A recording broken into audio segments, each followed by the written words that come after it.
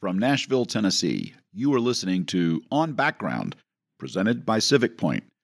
I'm Tom Lee. Before we get started, a word about our podcasts. At Civic Point, we work around public decisions and very public decision makers all the time. While few of us will be Speaker of the House or Governor or a CEO, we all watch what they do. And so we wondered, how do they do it? Where do they get their ideas, their vision, or sometimes just the guts to do something? What's in their background that makes them leaders today, and how might we learn from it? So each episode, we'll introduce you to some of Tennessee's most compelling decisions and decision makers.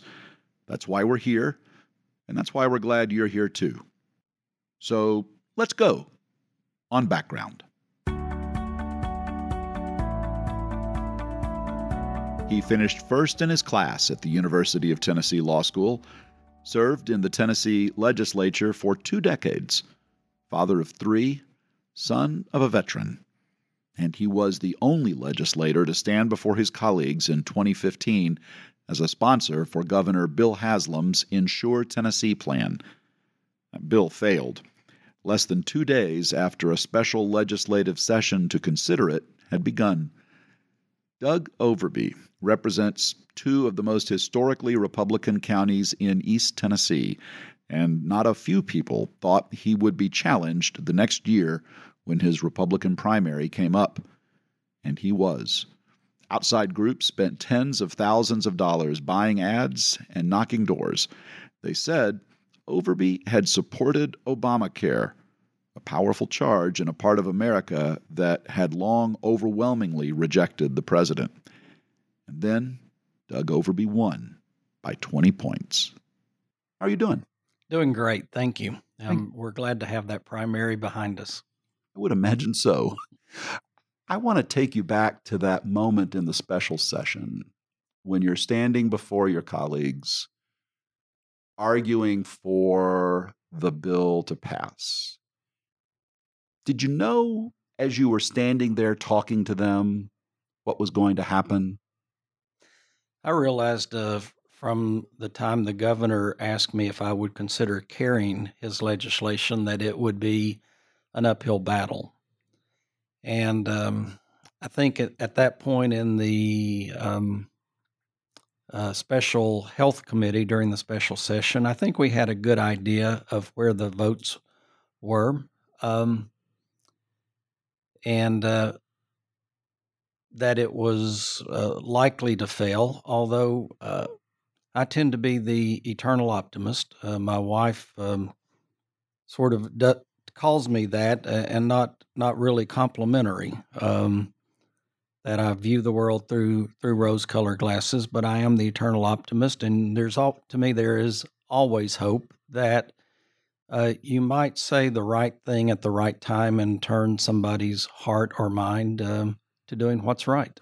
Ever see that happen when you were a lawyer? Ever win one you didn't think you were going to win? I think all of us that have practiced law have won cases we thought we wouldn't, and we've lost cases that we thought we would win. It has happened, and that's happened in the legislature too. Carry pieces of legislation that you thought this might be a uphill battle going into, and it turned out things just fell the right way. So it's happened in both realms of my endeavors.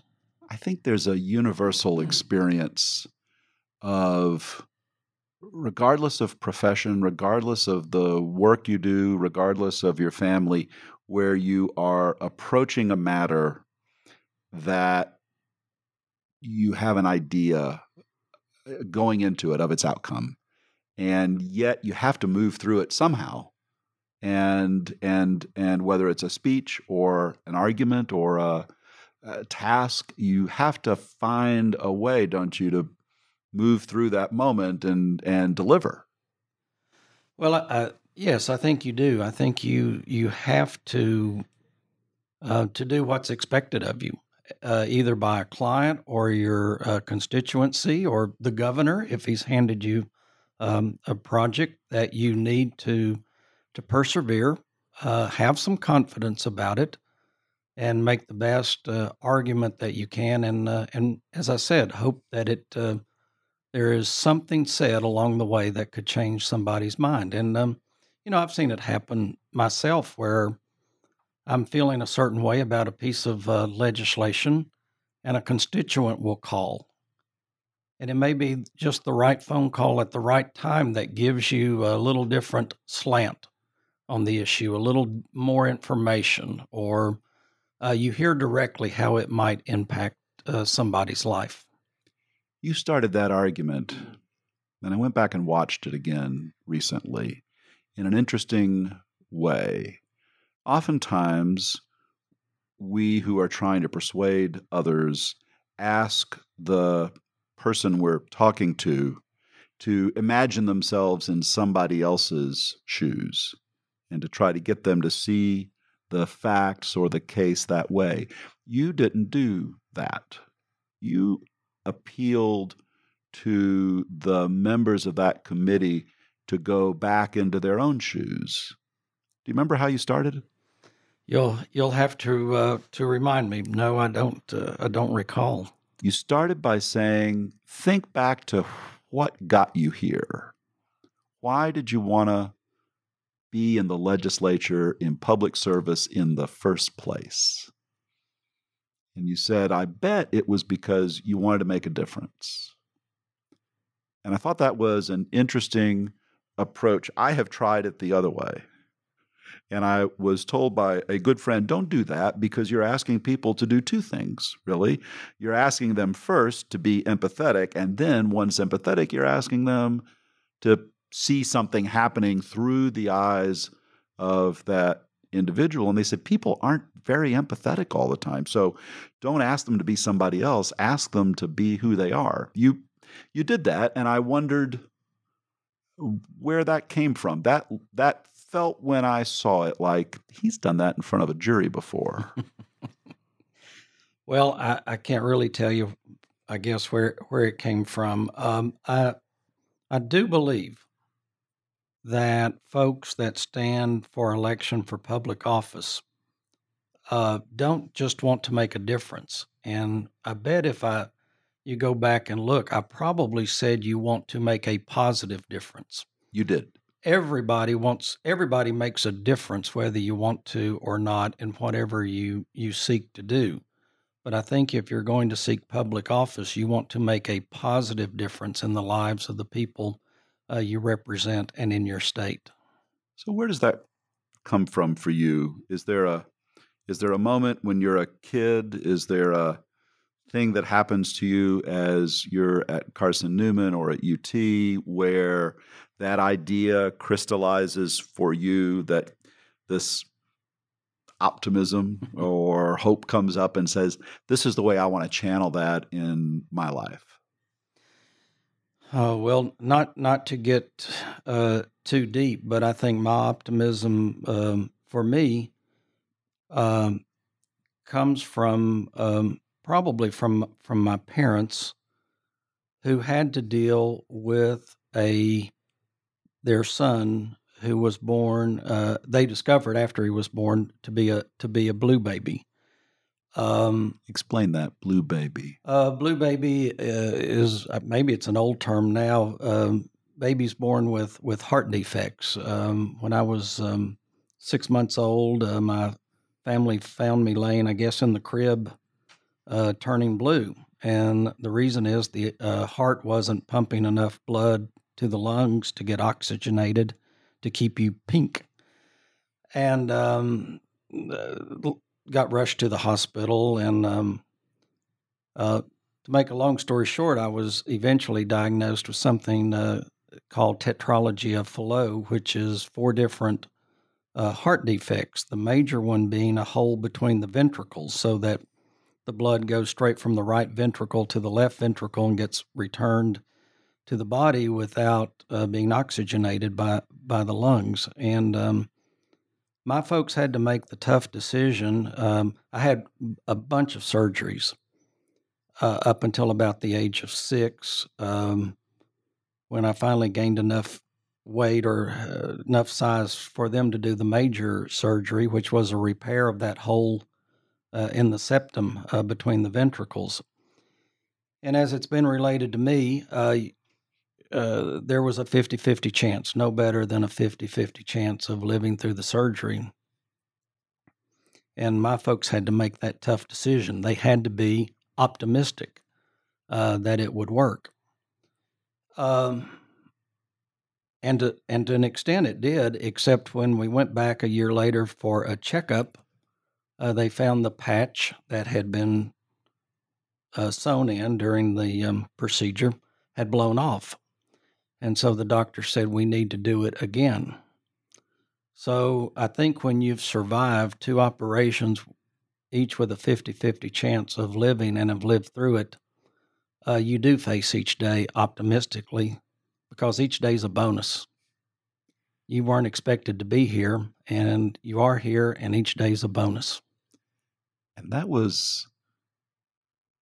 had to have been not just emotionally, but also financially an amazing reach for your parents. Your dad was a shift worker? Correct. Navy vet?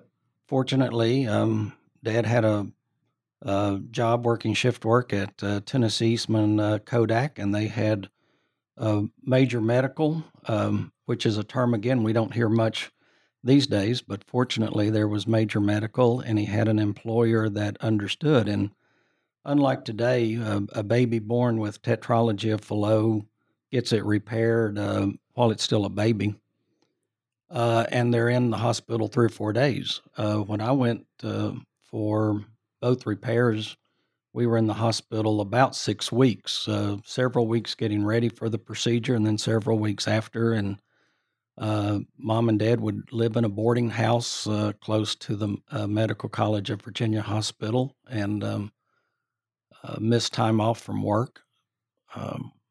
I just can't imagine the burden it must have been on them and the decision-making process.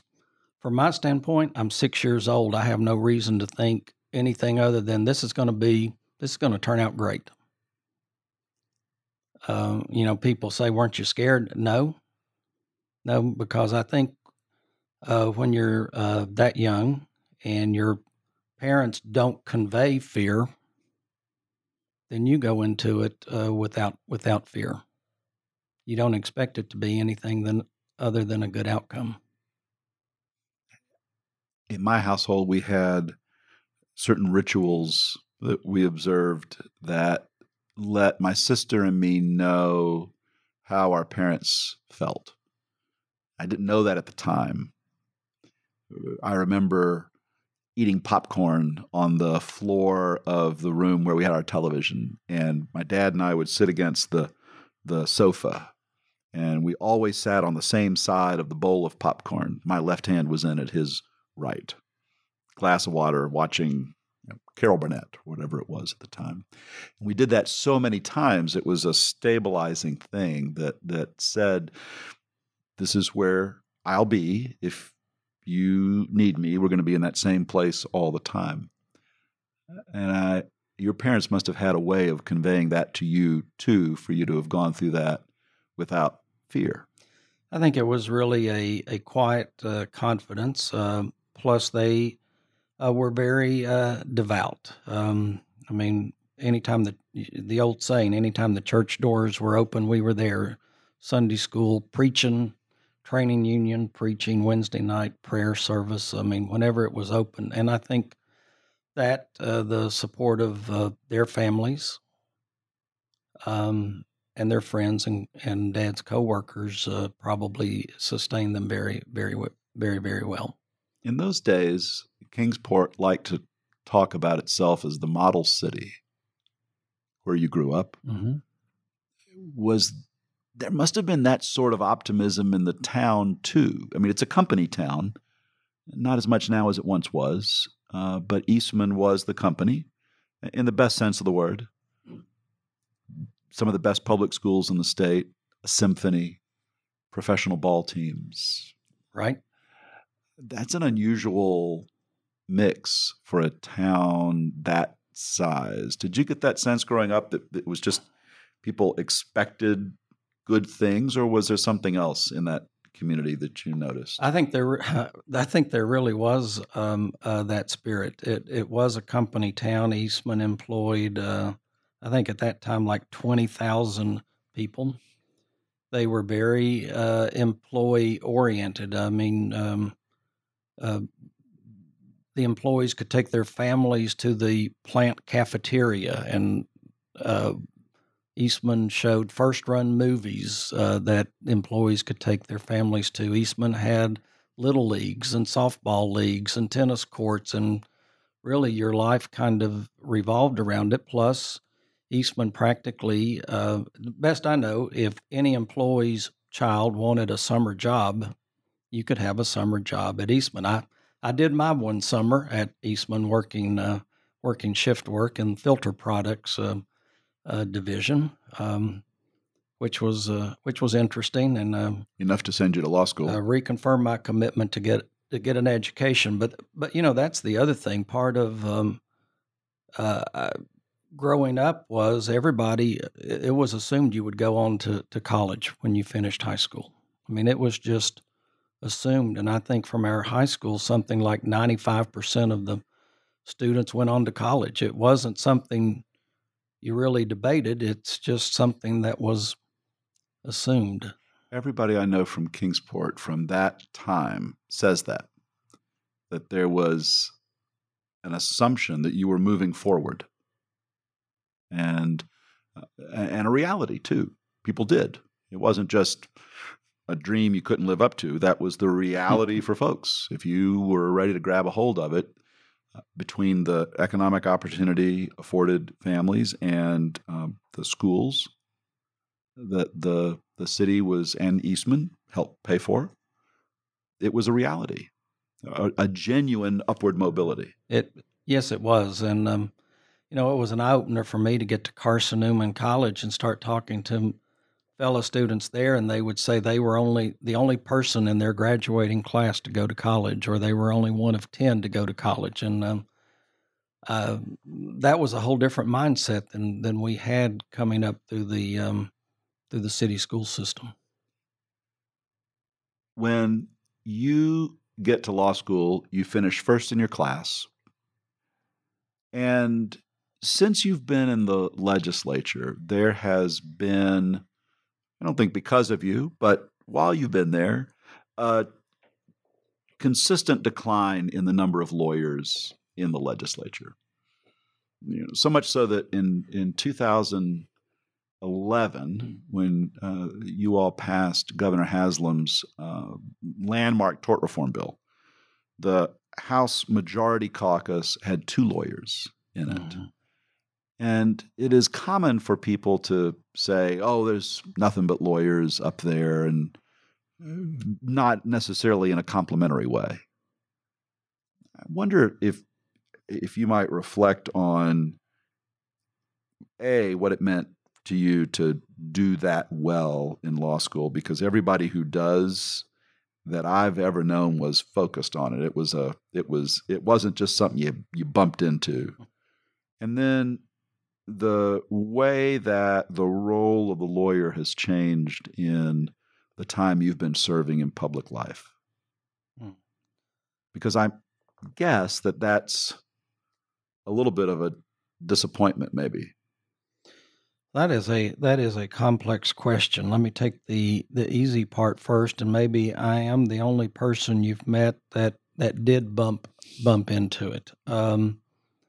That's a rare thing. I think I was focused. I got married between undergraduate school and law school, and was very focused about it. But I didn't go in intending to or thinking I would be excelling. I went in to pass and be able to pass the bar, and it was really only after the second year of law school that I somehow, I can't remember, found out I was third in my class. And at that point, I thought, nobody ever remembers who was third.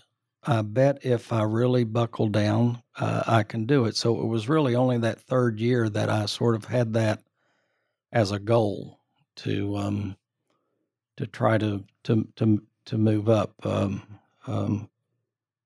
So maybe I'm the one who bumped into it. I worked throughout law school. I started clerking with the firm I eventually joined in the second quarter of law school, and worked all the way through, and put a great deal of emphasis on that practical experience. I think your harder question is about being a lawyer and serving in the General Assembly, and I think one thing I've tried to do is not play lawyer in the General Assembly, but play legislator. And I've really tried to rely a great deal upon our legislative legal staff, who I think do a great job, the Attorney General's office and his staff, and the governor's legal counsel. And let me say that's through three administrations, not just the current administration, but I've had the good fortune of serving through three different administrations. But I've really tried not to play lawyer, but to play and be legislator. Describe the difference. Well, I think it starts. I consider myself a fairly good draftsman of drafting documents, and but I've when it comes to legislation, I've taken the concept and the idea down to our legislative legal staff and asked them to do their job. I've tried not to play both legislator and lawyer, and I've tried to look at pieces of legislation, not necessarily with a lawyer's eye, but with a constituent's eye, a person out in the community. People often say, how do you judge legislation? And my answer has been, I think about my parents sitting around the kitchen table and how they would think about it. I try to put myself into their shoes. Dad finished high school and worked at the plant and went off to World War II and the Korean War. Mom didn't finish high school. She got her GED while I was in high school. But they sure brought a lot of common sense to life, and neither one of them were politicians or office holders, or obviously not lawyers. But I think they brought a lot of common sense to the table, and that's, I guess, for me, not that lawyers don't have common sense, but I try not to put that lawyer hat on, but to put the hat on of of a constituent or of my mom and dad, and look at matters with an eye as to how this is going to affect people.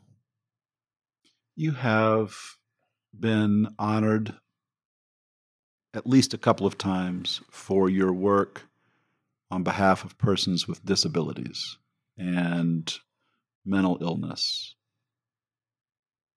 And you talk about that often as a passion. From where does that come? Well, that has been to me an interesting development in my legislative career. When I first ran for office, I think I talked about keeping taxes low and improving education, job creation. I mean, all the things that most of us who run for office talk about. I don't know many folks that really go out and campaign on, I want to help those with intellectual disabilities, or I want to fight for children who have hearing loss, or whatever.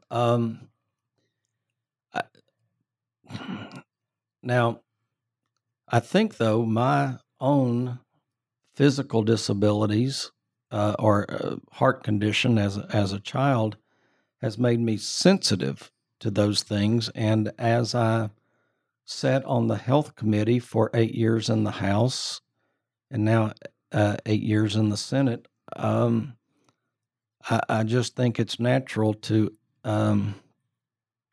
be empathetic and sympathetic to those with disabilities. And I guess one thing that started me down that road is there was a lady in Knoxville who sent out an email. I was in the house probably somewhere about 2003, 2004. She sent out an email to all 132 members of the General Assembly asking why we don't test newborn infants for heart conditions. And she will tell you this, that out of 132 emails she sent out, only one person responded. And that was me, because I read it and I thought, this lady's got a great point. And we eventually were able to develop and pass a bill. It took 3 or 4 years to require pulse oximetry testing so that parents wouldn't have to endure what my parents had to endure, that they could have that test at the hospital rather than finding their baby, their newborn, turning blue in the bassinet. And I think that was probably helping to lead that charge, probably led to working with those with intellectual disabilities, physical disabilities, in the General Assembly.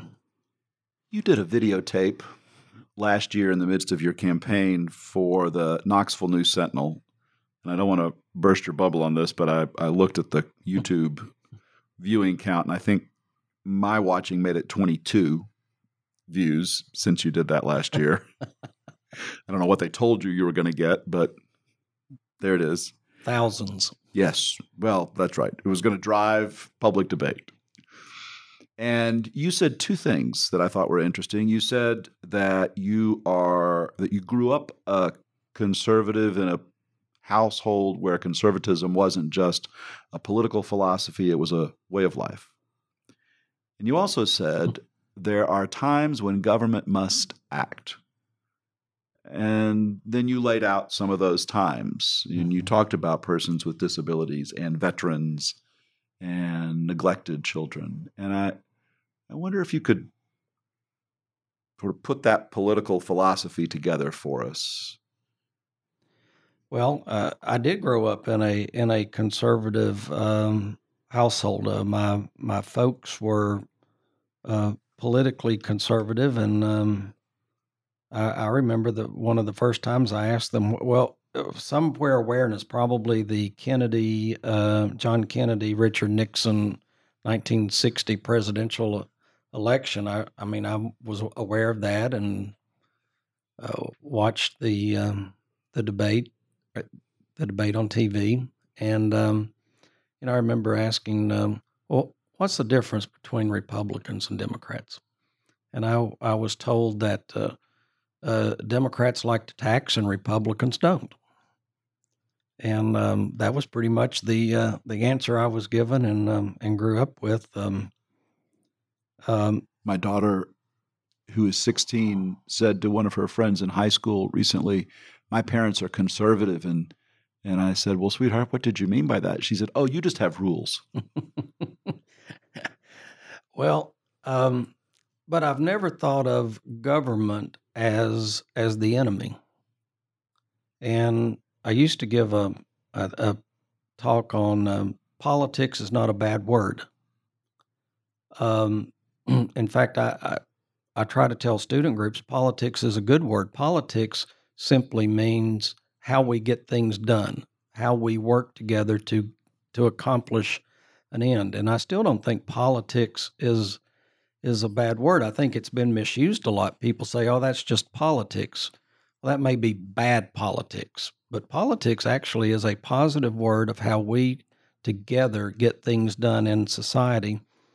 And actually, the government is us. The government is everybody. And I wish more people participated in public life. I wish more people took the time to vote and to get engaged in issues. And there's probably not a day goes by, or I should say a speaking engagement that I have that I don't encourage folks to get engaged, to register to vote, to contact their members of the legislature, and to express their opinion. I just think that's so very important. So to get back to your question, I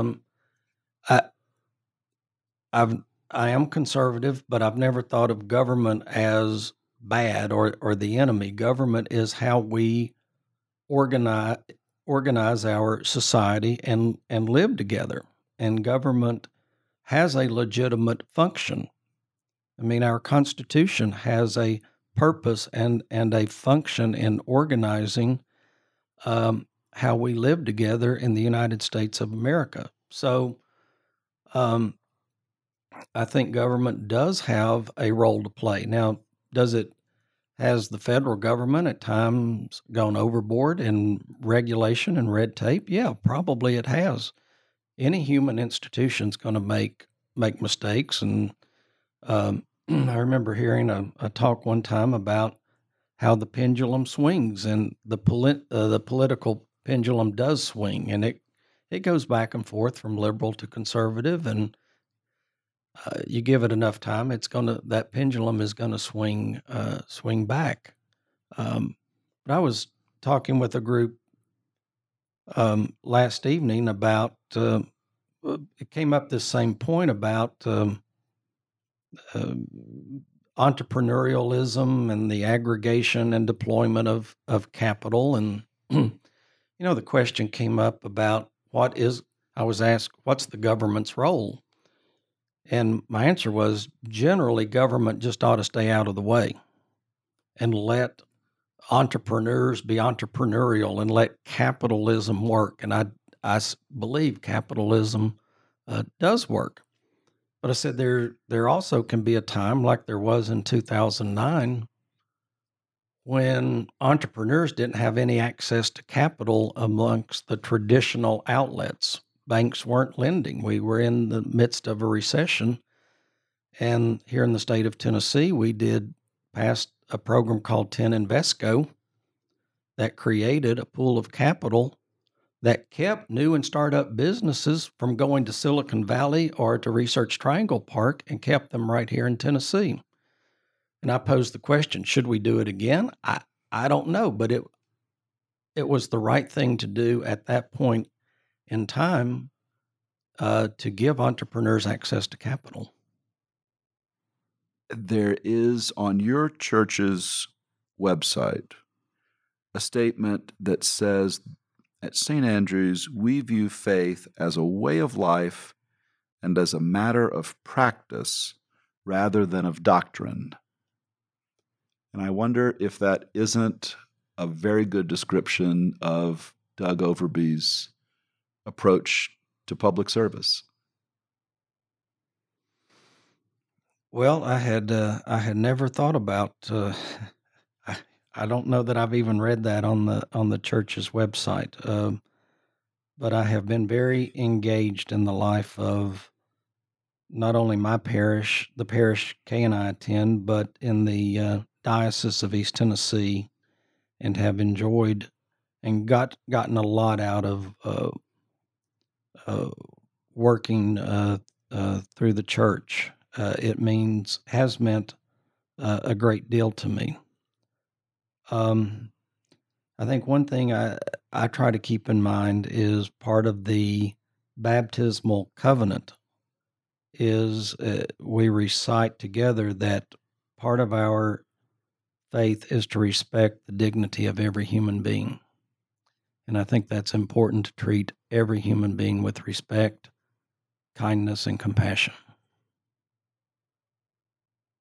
Thanks for your time. Thank you. Enjoyed it. From Civic Point in Nashville, Tennessee, you've been listening to On Background. I'm Tom Lee, your host and producer. Barry Richards is our editor and engineer. Our theme is by Josh Kramer. Civic Point is the government relations affiliate of Frost Brown Todd, one of America's 150 largest law firms, with 12 offices in 8 states, including Nashville.